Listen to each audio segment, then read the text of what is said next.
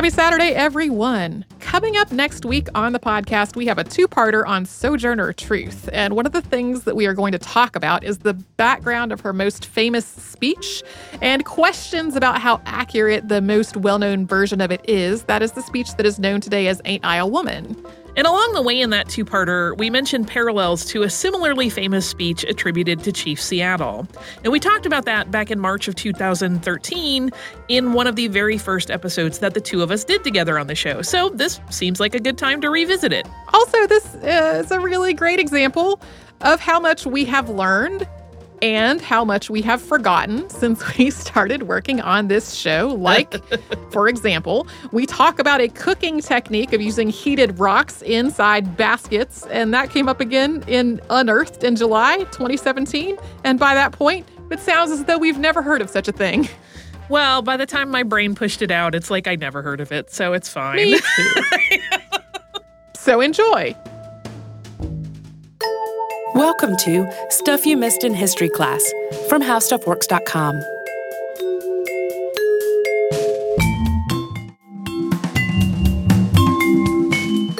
Hello and welcome to the podcast. I'm Tracy V. Wilson. And I'm Holly Fry. We are going to talk today about something you may have learned about in school that you may have learned about wrongly. And that is Chief Seattle and a very famous oration that he made, allegedly, in 1854. Except probably not. The reality is a little different from what people are usually taught. Very true. So Chief Seattle really was a real person. He was chief of the Suquamish and other related tribes around the area now known as Seattle through the mid-1800s when settlers were moving into the area. And what many people remember him for, in addition to the city of Seattle being named after him, is a speech that he gave, although many versions of the speech that circulate are absolutely not by him at all. We will talk a little bit more about that in just a bit. So, for a little bit of background about the Suquamish people, Suquamish, which is an Americanized pronunciation of their name, actually means a place of clear salt water. And they and other nearby tribes were primarily fishers, hunters, and gatherers.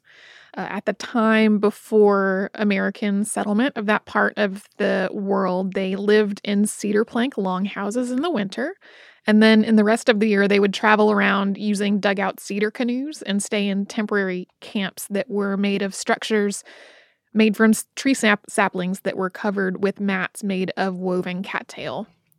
And they also were really well known for making these hard, watertight baskets from coiled cedar roots.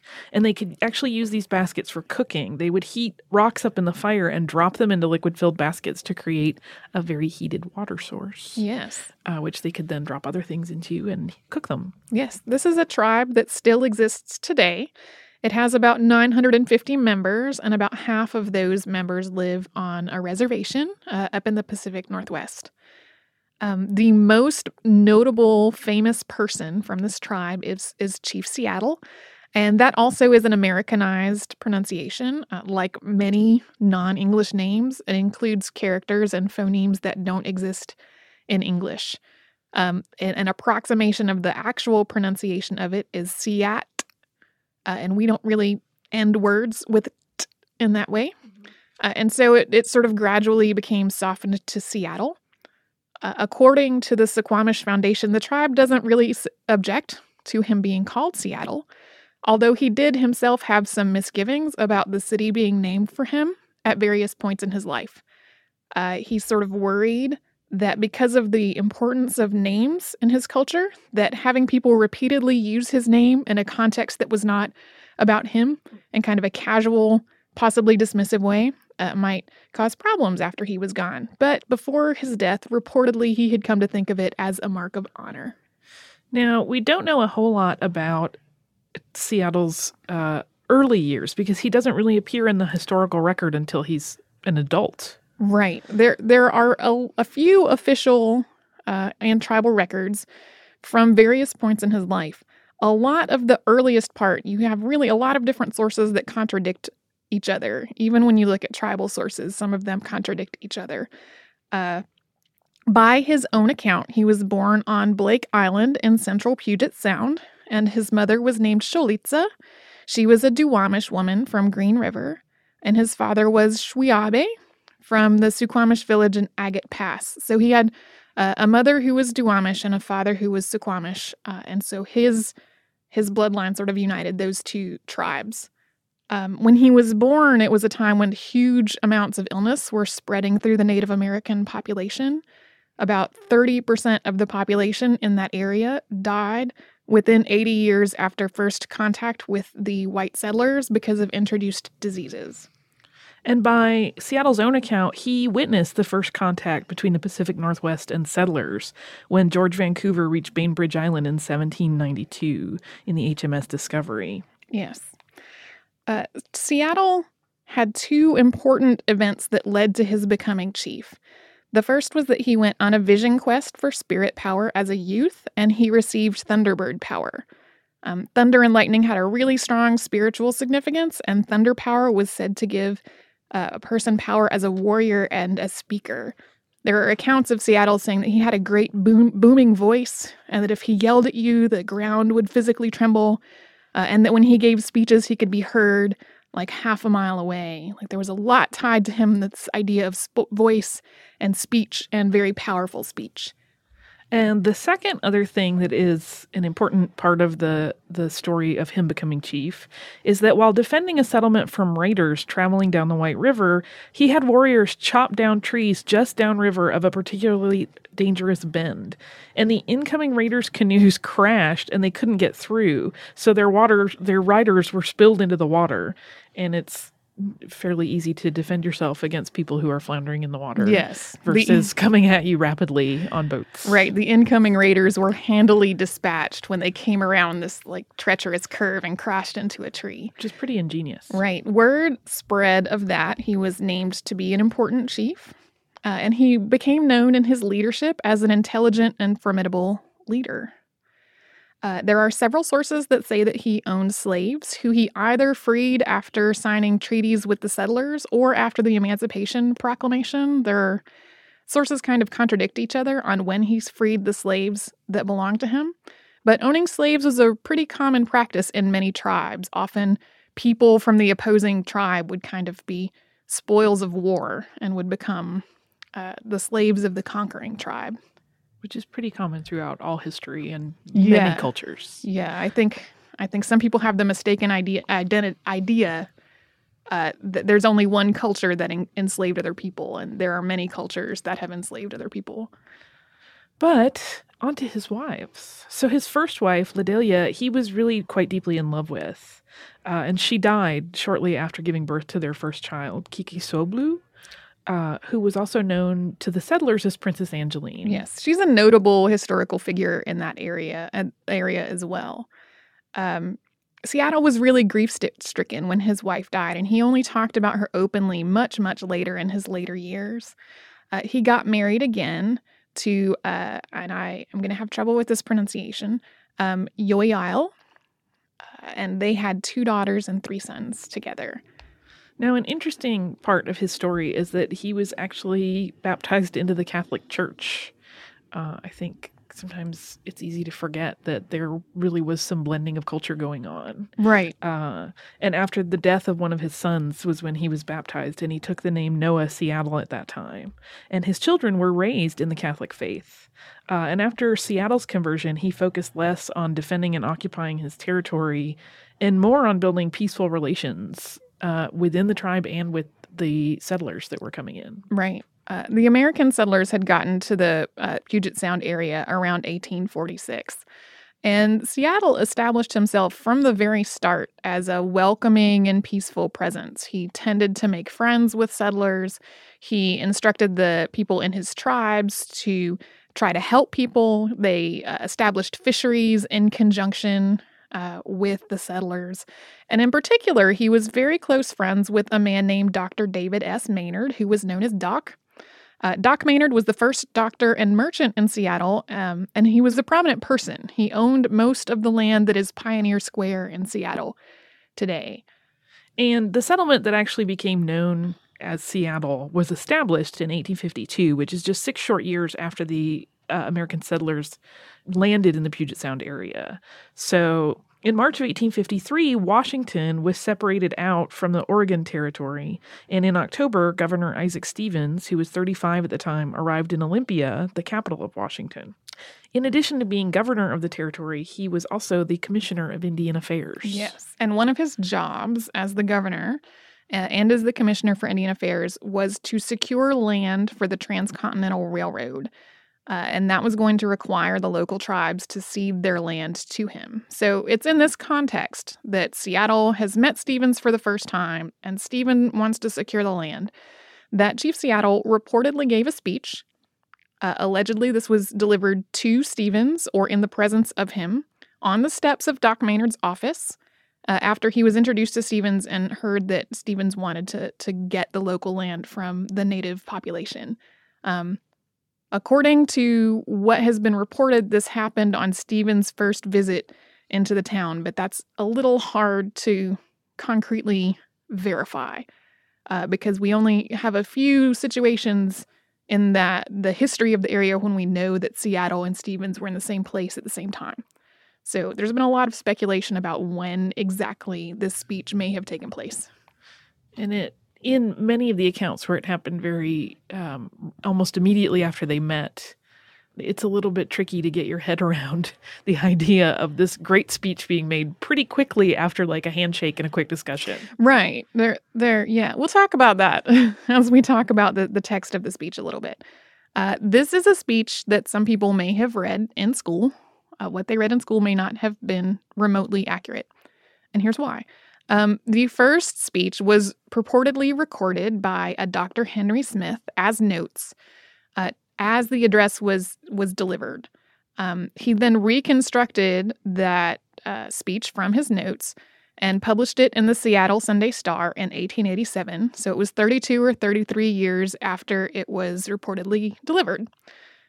Occasionally, people say that this speech was made at the signing of the Point Elliott Treaty. We know for sure this is not the case because Smith says pretty specifically this happened in Seattle on the steps of Doc Maynard's office. That is not where the Point Elliott Treaty was signed. And Smith was also not present at Point Elliott, so No. he would have not been able to make notes. No. The second version is basically an edited, rewritten version of Smith's that was published in the Seattle Sunday Star, which was done by a poet named William Arrowsmith. This is the same content, but the grammar and structure are different. So it's sort of like updating the Victorian English record to be a little bit more modernized in its tone and voice. And then the third and most famous iteration of the speech that's attributed to Chief Seattle is reported to be a letter that Chief Seattle wrote to the president, which would have been either Polk or Pierce, depending on who you're looking at in terms of who cites this speech. But it was actually written not at all by Seattle. It was written so much later. 1970s by a guy named Ted Perry for an environmental film called Home, which was written for the Southern Baptist Convention. This is a lot of people really dwell on the speech and whether it was authentic. It pretty clearly was not. But this speech has been quoted in numerous anthologies. It was made into a children's book called Brother Eagle, Sister Sky. Joseph Campbell talked about it in The Power of Myth. It's like made it onto bumper stickers and T-shirts all over the place. It took on a life of its own. It really did. And it sort of starts with this thing that was published in the Seattle Sunday Star. It starts with some similarities to that, and then it veers off in a very environmental direction with very bumper sticker quotable quotes in it. We know for sure that this was not a letter to the president. In addition to the fact that James K. Polk was dead in 1854, there's not any record of any such letter going from Seattle to the president. And a letter from a Native American chief to the president would have made several bureaucratic stops on the way, and there's no record of it in any of those places. There's also no record of Chief Seattle asking anyone to write a letter for him. And since he was illiterate, he would have needed to do that. And then the cherry on top, Ted Perry wrote it. And he says he wrote it. He says he wrote it. He acknowledges authorship of it. Right.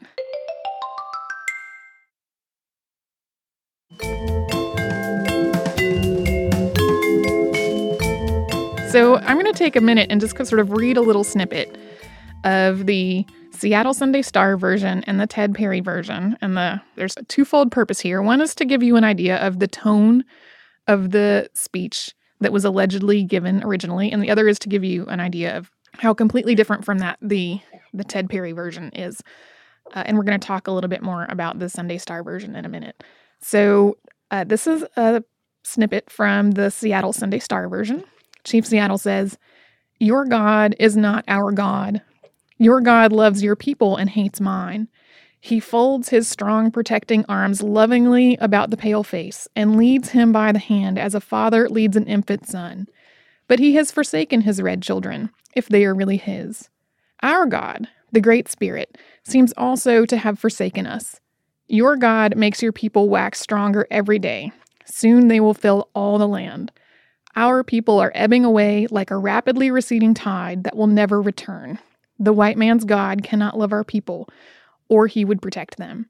They seem to be orphans who can look nowhere for help. How, then, can we be brothers? It's very sad." It is. But it's also very weird when you remember that he was a Catholic. Yes. It's weird with a lot of context that we'll talk about in more detail. The whole of it has been categorized into this idea of a farewell speech. There are several speeches delivered by Native Americans within that era that sort of lament the death of Native American culture in the face of white settlement. Another really famous one would be Chief Joseph gave such an address. We'll talk a little bit more about why that interpretation of this is kind of problematic in a few minutes, but here's a piece of the Ted Perry version. And it does start off following some similar points to what I just read, but then it goes into this environmental direction with things like, "You must teach your children that the ground beneath their feet is the ashes of our grandfathers, so that they will respect the land. Tell your children that the earth is rich with the lives of our kin. Teach your children that what we will have taught our children, that the earth is our mother. Whatever befalls the earth, befalls the sons of the earth. If men spit upon the ground, they spit upon themselves. This we know. The earth does not belong to man. Man belongs to the earth. This we know. All things are connected like the blood which unites one family. All things are connected. Whatever befalls the earth, befalls the sons of the earth. Man did not weave the web of life. He is merely a strand in it. Whatever he does to the web, he does to himself." That has two bits of it that often show up on T-shirts and bumper stickers and that kind of thing. Well, and it's easy to see why. I mean, it is very moving and, really Quotable. Very quotable, sort of poignant from an ecological standpoint, which I think part of the reason that myth grows and, continues this attribution of these words with Chief Seattle is that we normally associate that sort of awareness of the earth and the planet as something bigger than just what we're, sort of running on day to day. We associate that closeness more with Native Americans than we do with the European settlers. Right. It really did take on a weird life of its own. And the reason it's so quotable is because it was written for a film. It was written to be quotable. Yes. So I've read lots of things that kind of dissect all the ways in which that particular version of the address does not make any sense in the context of the time. But we're not going to really get into them because we know the real story already that Ted Perry wrote it. Like, we don't really need to go and dissect all the ways in which it would not make sense for Chief Seattle to have said something about trains when he never saw a train, because we know that Ted Perry wrote it. So for the rest of this podcast, the version of the address that we're talking about is the one that was printed in the Seattle Sunday Star. And was reprinted many times throughout the years. It was reprinted, not as many times as the Ted Perry version, but it got its share of attention. At various points, that text was reprinted in pamphlets and books and histories and things like that. At some point along the line, somebody added a 13-word finish. He ends with the idea of not to dismiss the dead because the dead are not powerless. And somebody added a sort of 13-word coda that says, "Dead, I say? No, there is no death, only a change of worlds." And that's not in the original Sunday Star version. So that got added in and then sort of picked up and passed along as it was reprinted. we're going to sort of talk now about how even when we have this text that came from the Seattle Sunday Star, we're still not really sure how authentic it is or how well it actually represents the words that were spoken at the time. And it begins with the guy who wrote it down. Dr. Henry Smith was a scholar, and sources said that he was bilingual in English and Duwamish. And that is a little weird because what the Duwamish tribes actually spoke was a language called Lushootseed. And I apologize if I have pronounced that wrongly. Any address that Chief Seattle gave would have been made in this language and then translated to the Chinook jargon, which was sort of a common tongue uniting all of the people that lived in that area. Then it would have been translated into English. We don't really know which of the versions Dr. Smith was listening to when he took his notes. And it is worth noting that the fact that Seattle either didn't speak the jargon or said he didn't speak the jargon kind of sets him apart from other people in the area. Like, that's kind of a weird decision to make, to say, I don't speak this common tongue. I lead all of these tribes who speak a language I do not. Right. But that meant that he had to have an interpreter everywhere, which sort of became a mark of status. Like, if we are going to entertain this diplomat from these tribes, we're going to need to make sure that we do this thing of getting an interpreter for him. So we don't really know which of these three versions that were probably being delivered was the one that Dr. Smith took his notes from. And we do know, I mean, he is a fairly reliable figure in that he was a superintendent of local schools. He was a member of the legislature. So it's not like he was just a self-proclaimed scholar who swooped in and claimed to understand these things. He really was pretty ingrained in the area. He wasn't just someone claiming to be knowledgeable about these things. He was an established part of the community. Right. The place where it gets a little weird, though, is that the column in the Sunday Star where he published this speech, in addition to it being 32 or 33 years after the fact, was part of an 11-part series that was celebrating the pioneers of Seattle. It was, as we often see generational divides happening, there was this generational divide happening between the people known as the Old Seattle, which were the pioneers that had settled the area and established the city, and New Seattle, which was the young entrepreneurs who were gradually taking those people's places in society. So the fact that he was trying to put Old Seattle in its best light might have influenced the way Smith reinterpreted and reconstructed his notes when he was making the version that he put in the Seattle Sunday Star. And even his description of Seattle at the address kind of exemplifies this. He describes the chief as putting his hand on the head of a visible nobleman and then taking up a posture that resembles what we think of in ancient Roman senators. Yeah, like if you look at old pictures of people giving orations, like paintings of people giving orations in Rome, and they have this very noble bearing, and they have sort of a hand lifted up, that's the portrait that Smith paints when he's introducing this speech. It definitely comes off as prophetic because it talks a lot about the decline of the Native American population in the face of white settlers. It's possible that the reason that it comes off as prophetic is because Smith reconstructed it with knowledge of what happened in the next 30 years, which really was an orchestrated attempt by the government in lots of places to push Native Americans out of land and to break up tribes so that their original culture would be less prevalent or just removed from their way of life. Like he knew about all that stuff. Because it had happened in the interim. Right, it had happened in the interim. Another thing that had happened in the interim was what we mentioned a little earlier, which was Chief Joseph's sort of farewell speech.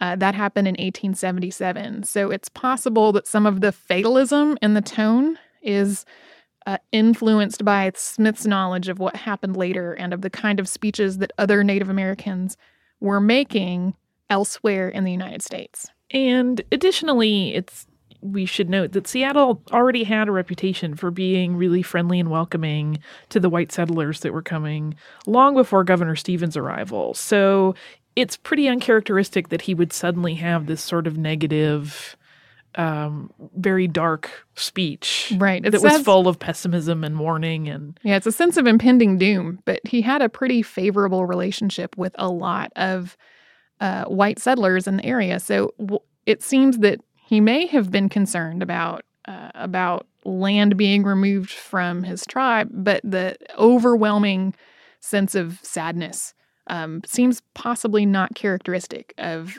his other encounters with white settlers. And there's also no record of this speech in the Smithsonian. It's not in the National Archives. It's not in the Library of Congress. Yeah, the primary source that we have is something that was written down in note form. Starting in note form more than 30 years after the fact. We do, though, have as a reference 2 short speeches that Seattle made at the Point Elliott Treaty Council, which was from December 25th to 27th, 1854.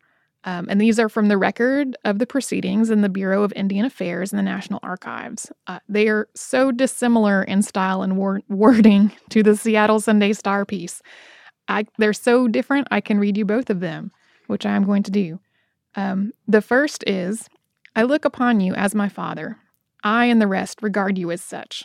All of the Indians have the same good feeling toward you, and will send it in paper to the Great Father. All of the men, old men, women, and children rejoice that he has sent you to take care of them. My mind is like yours. I don't want to say more. My heart is very good towards Dr. Maynard. I want always to get medicine from him. That's thing one. The other is presumably after the treaty was signed. And he says, now by this we make friends and put away all bad feelings if ever we had any. We are the friends of the Americans. All the Indians are of the same mind. We look upon you as our father. We will never change our minds, but since you have been to see us, we will always be the same. Now do you send this paper? So vastly different in tone from this other address that was supposedly delivered, within a year or so of this. We could get into things that are kind of trouble, like the deferential tone that people might think is troubling in this particular set of addresses, but I more am interested in looking at how that sounds so much different from this thing that was allegedly delivered on Doc Maynard's office steps. Yes, and several people that were supposedly there had no memory of such an address that was that long or impassioned. A local interpreter by the name of B.F. Shaw was there. He didn't remember it. David S. Maynard's widow, Catherine, was there, and she had no recollection of a long impassioned speech. And there aren't any other contemporary records of Seattle delivering any speeches like it.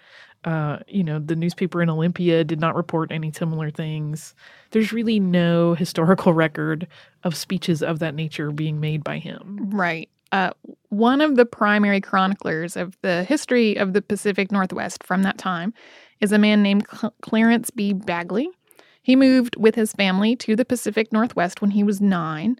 And in addition to working a lot of other jobs, from painting to running mines, he was a newspaper man, and he became like a really prominent local historian. He was part of the founding of the Washington State Historical Society, and he wrote 2 3-volume histories, one of Seattle and one of King County, which is the county that Seattle is in. And both of these are still looked on as achievements in the documenting of the Pacific Northwest history. He mentions more than once in his book that Chief Seattle and Doc Maynard were great friends. And this speech supposedly happened on Doc Maynard's office steps. So it seems sort of odd to many historians today that the friendship between Seattle and Doc Maynard would have been important enough to mention more than once in these histories, but that a speech of that length with that tone would not be. The last thing that kind of makes people question how authentic this recording from the Seattle Sunday Star is that Smith said on his deathbed that the account was true and accurate, which seems a little strange to people, that would be what you'd spend your dying breath reiterating. That thing that I wrote in the Seattle Sunday Star was really a thing that happened. Yes, especially since there's really no corroborating evidence for it. Right. As you said, it's an odd last words scenario. Yes.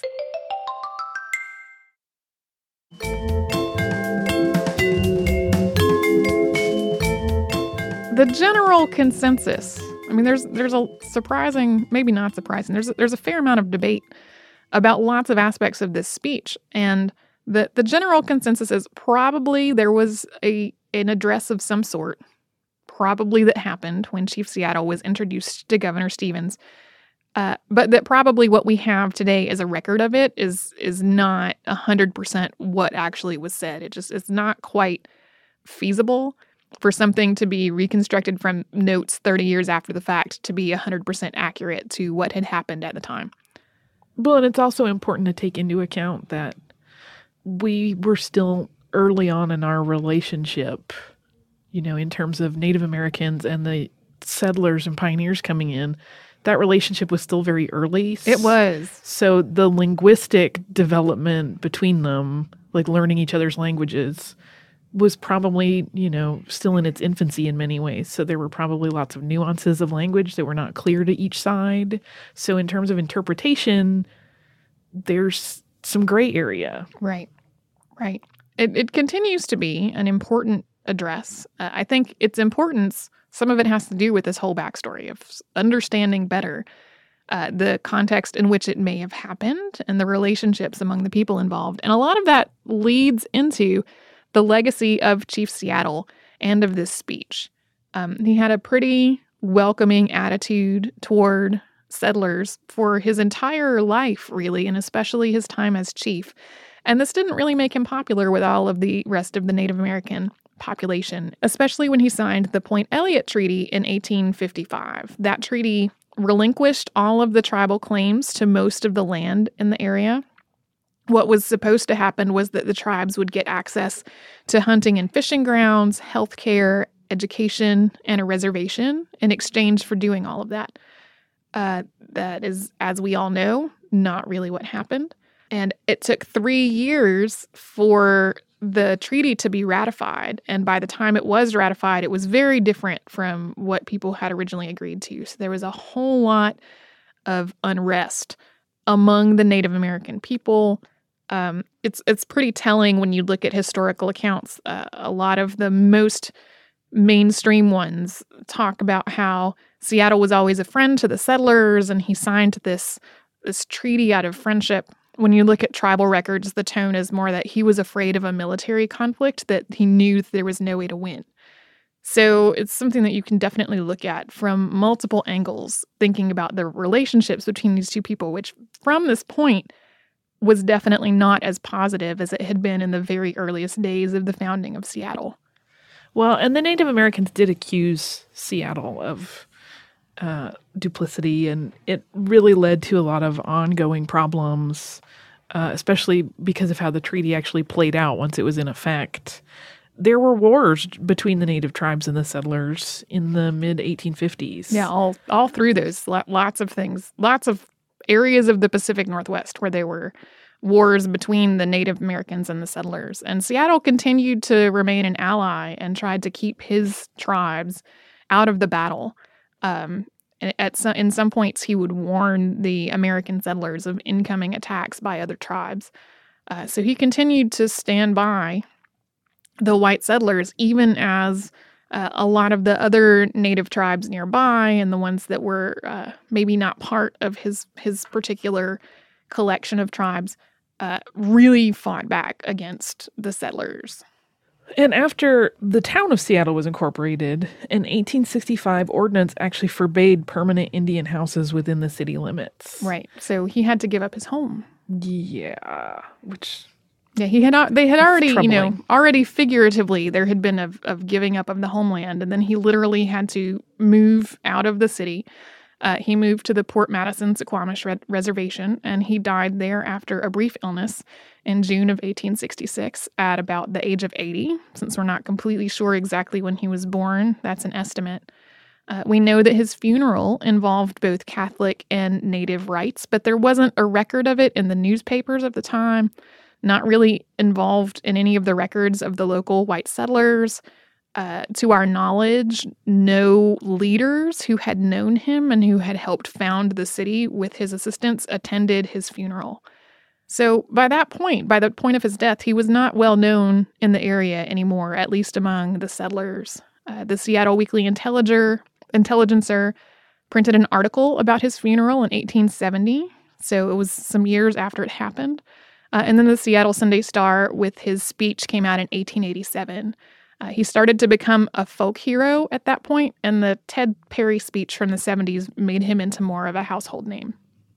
And some history-minded people put up a marker in 1890 that read, Seattle, chief of the Suquamish and allied tribes, died June 7th, 1866. From friend of the whites, and for him the city of Seattle was named by its founders. The reverse side reads, baptismal name Noah South, age probably 80 years. So there is a marker, but it didn't go up for... It didn't go up until some people decided that there should be one. It was sort of marked with a rough... 24 years later. Yes, it was roughly marked before that point. The Suquamish tribe opened a museum in Seattle in September of 2012, which is about the tribe's history and culture.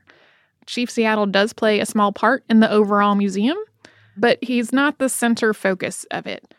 The Seattle Times quotes the museum director as saying, I think the tribe is consciously trying to move away from Chief Seattle being the beginning, middle, and end of the tribe. It's in no way a reflection of less esteem or less respect.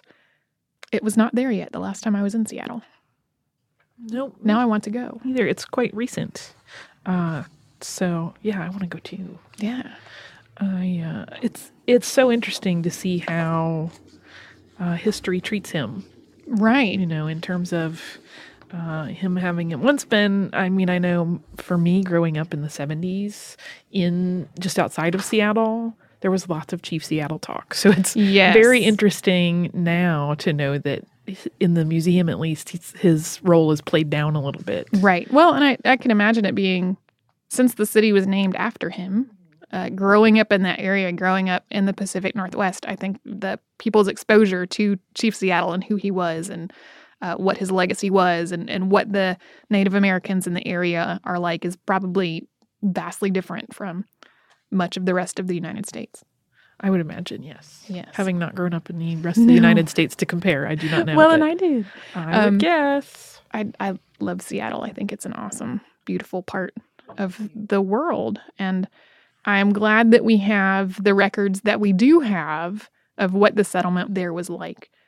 It is, as many parts of American history are when it comes to the relationship between settlers and Native Americans, is very distressing, especially when you consider that after the time period that we've talked about, there were some pretty orchestrated efforts by the government to try to basically breed out, in quotes, Native Americans. There was sending Native American children to boarding schools so that they wouldn't be exposed to their native culture, that type of thing. So the fact that the Suquamish tribe has been able to survive in the face of all that is noted as an achievement, that there are still 950 members after all of that.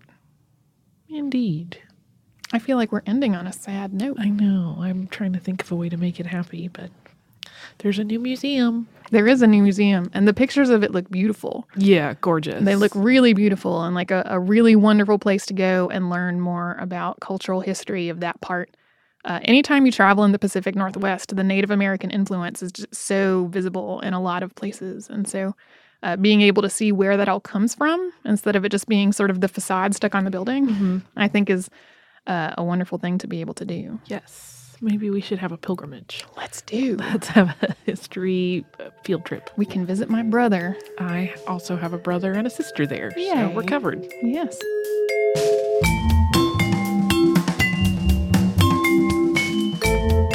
Thank you so much for joining us on this Saturday. If you have heard an email address or a Facebook URL or something similar over the course of today's episode, since it is from the archive, that might be out of date now.